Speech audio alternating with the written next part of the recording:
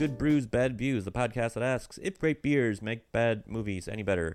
I'm your host, Max Nestorowicz, and as always, join my two co-hosts, James and Ryan. Hello, you guys. Hello. So today we're doing something a little different. This is a topical mini episode, or a series of them, that we'll be calling Distilled Discussions, where, as I'm sure you've noticed, these regular podcast episodes are quite lengthy. So this is something we're going to be trying out as a future Patreon bonus episode, where we have a shorter, more succinct discussion about a variety of topics. Usually they'll be media focused, things that wouldn't regularly fit in with a episode, as it were, but will allow us a space to kind of talk about more of a variety amount of things. So this first one is, of course, free because you're listening to it now, but future ones will be available at the $3 tier on the monthly Patreon. So we are moving the poll to $1, so anyone can access the poll now.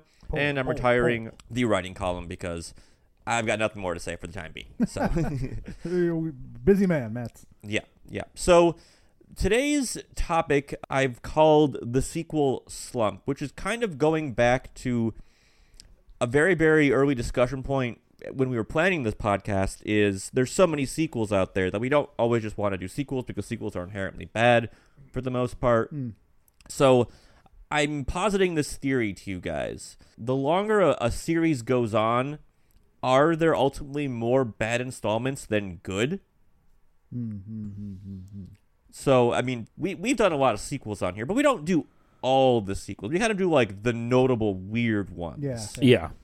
Like, Halloween 3, which is, depending on who you ask, is good or bad. But Halloween, I think, is one of the biggest offenders of this topic, I would say, as there are 13 of those movies. And depending on who you ask, there are between 3 and 5 that are good. Right. Yeah. What those 3 to 5 are varies from person to person, but, like, that's still a pretty bad score, as it were. So I guess, like, why do you guys think that is? Is it because those first 2 installments are so strong the name just kind of carries it, or what? As far as sequels go, like, number of iterations, like, horror movies tend to have a gajillion sequels, especially for the successful ones. Action movies, sci-fi, that's really where you get a lot. Since we're not focusing on horror, kind of the one that kind of jumped into my mind is Fast and Furious, just because so many of those movies. That's I was trying to think of, like, series that have exceptions, or we talk about some of those, and that's definitely one that I think really turned it around. Yeah. Arguably, that series gets better after the 4th installment. Yeah, and we did Fast 5. That was last year, I think. Yep. We did Fast 5 on the pod, and, like, you guys were on board after that with the rest of the series. Oh yeah. We went back and watched them all, man. Yeah.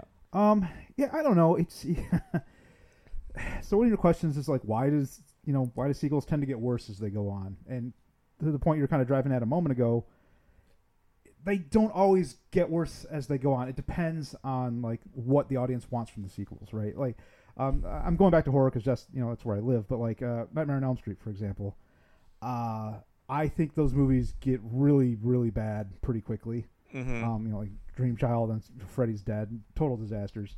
But people love those fucking movies, and so it's just like, I don't know. For me, it just feels like you kind of strike gold with your initial movie, and for whatever reason, it catches on, it gets very popular. And then at that point, studios are like, all right, well, we've got this name, everybody knows it, just fucking make movies. Just crank out some fucking movies, man. And there's often not a lot of care given, in my opinion, to really looking at, all right, why were we even successful the first time? Like, there's not a lot of attention put to that, and they're just like, nope, just make a fucking movie. I don't care. Just make them. Make more. And, series tend to just ride the popularity wave until people just stop coming out to see your shit. And I think, I don't know, I think, again, Nightmare on Elm Street's a good example of that, but I don't know. I'm just kind of rambling. I would say Nightmare on Elm Street's kind of, like, split. I'm going to start this beer, too. Yeah. As, like, the first one, obviously, it's an iconic movie. It was on the flight to California, like, one of the available movies. The original one. Just the original one. Which, that was kind of odd. Nice. The second one, Freddy's Revenge, that one's kind of notable for being as queer-coded as it is. And then 3 and 4 are, like, the darlings, because like I think 4 is the highest grossing of all of them, but that's when like they start getting like very, very imaginative because they have like bigger budgets to do like ridiculous dream stuff and whatever. And whether it's Dream Warriors, right? Dream Warriors and Dream Master. Yeah, right. Yeah. And 5, 6, we did that here.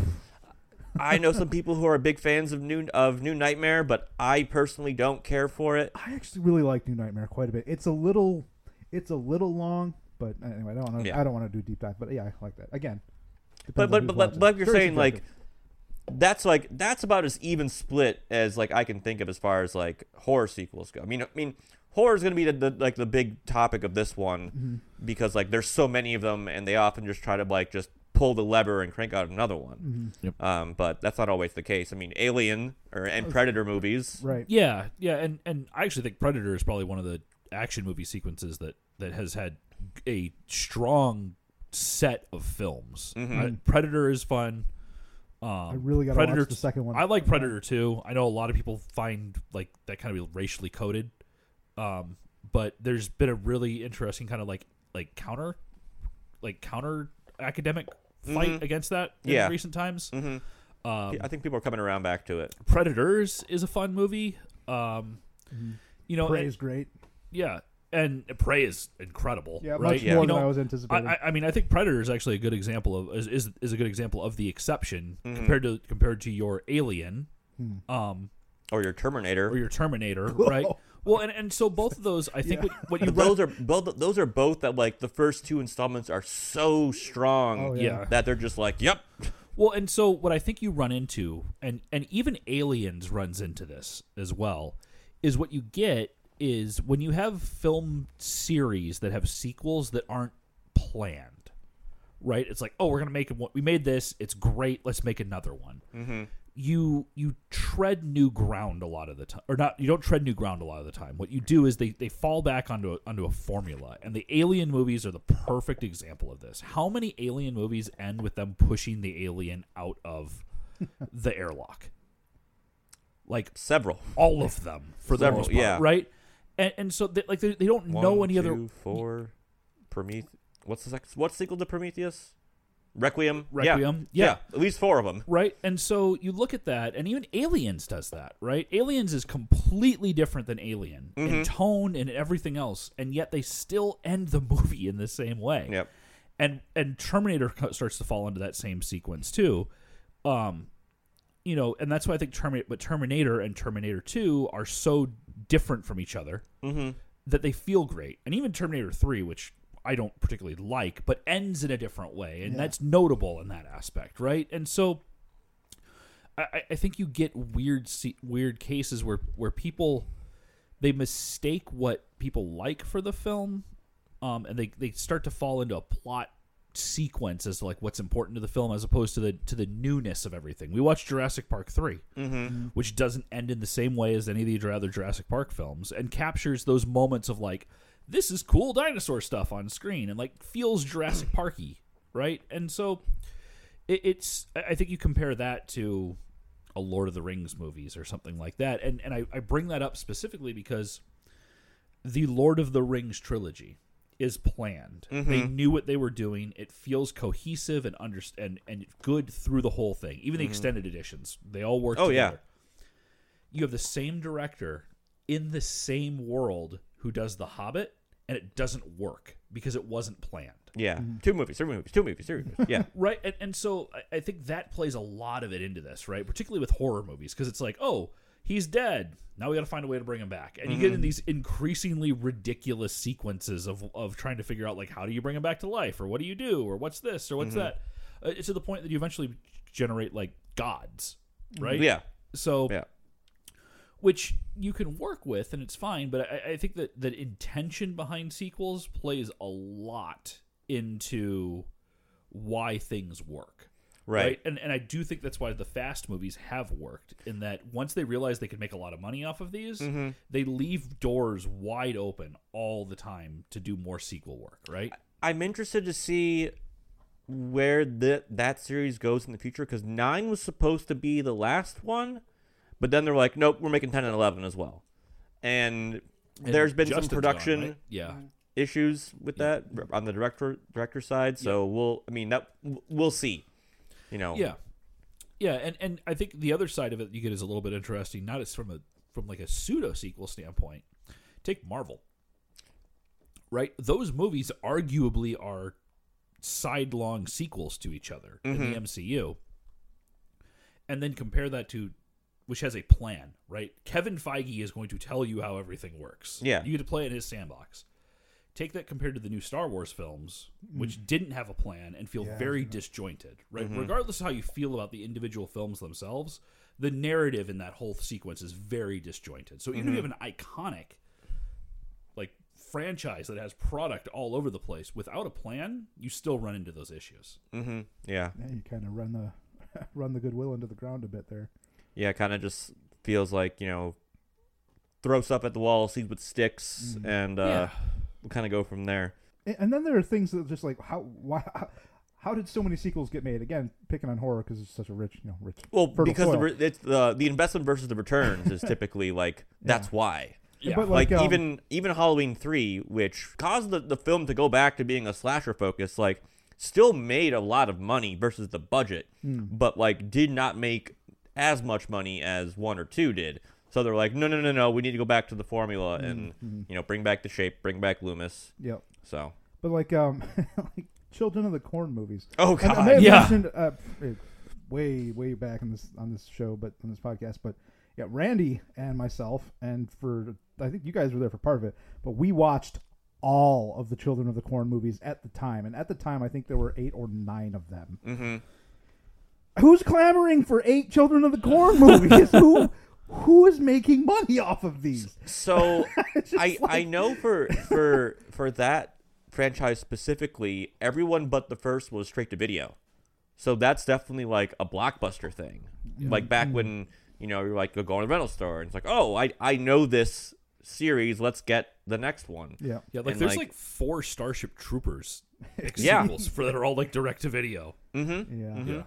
One was on we had one of them on the poll for the next episode we're about to record, but it lost. So yeah, I think it's just, I don't know if maybe the people are clamoring for them. It's more of just, I think, like studio taking the safe bet, as it were, because people know the name. People know the name. They're like, all right, I'll give it a shot.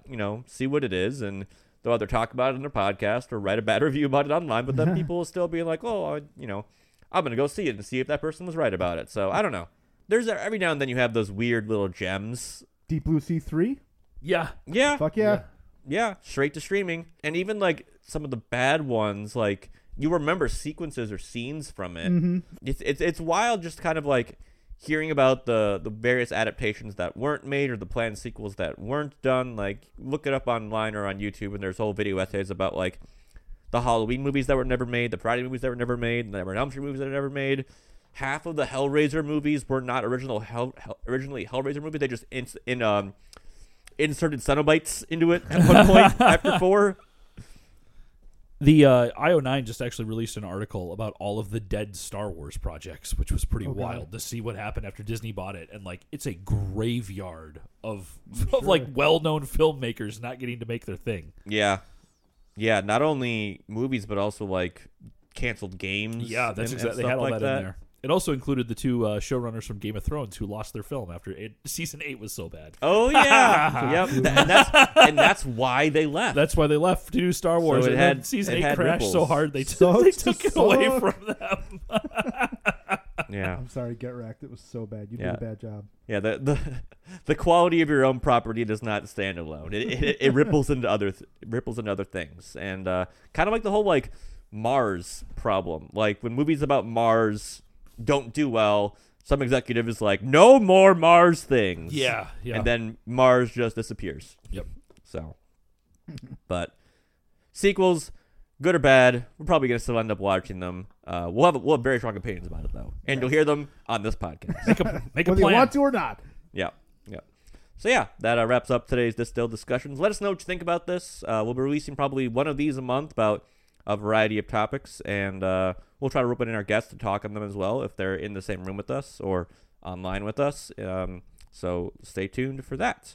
And now, back to your regularly scheduled podcast.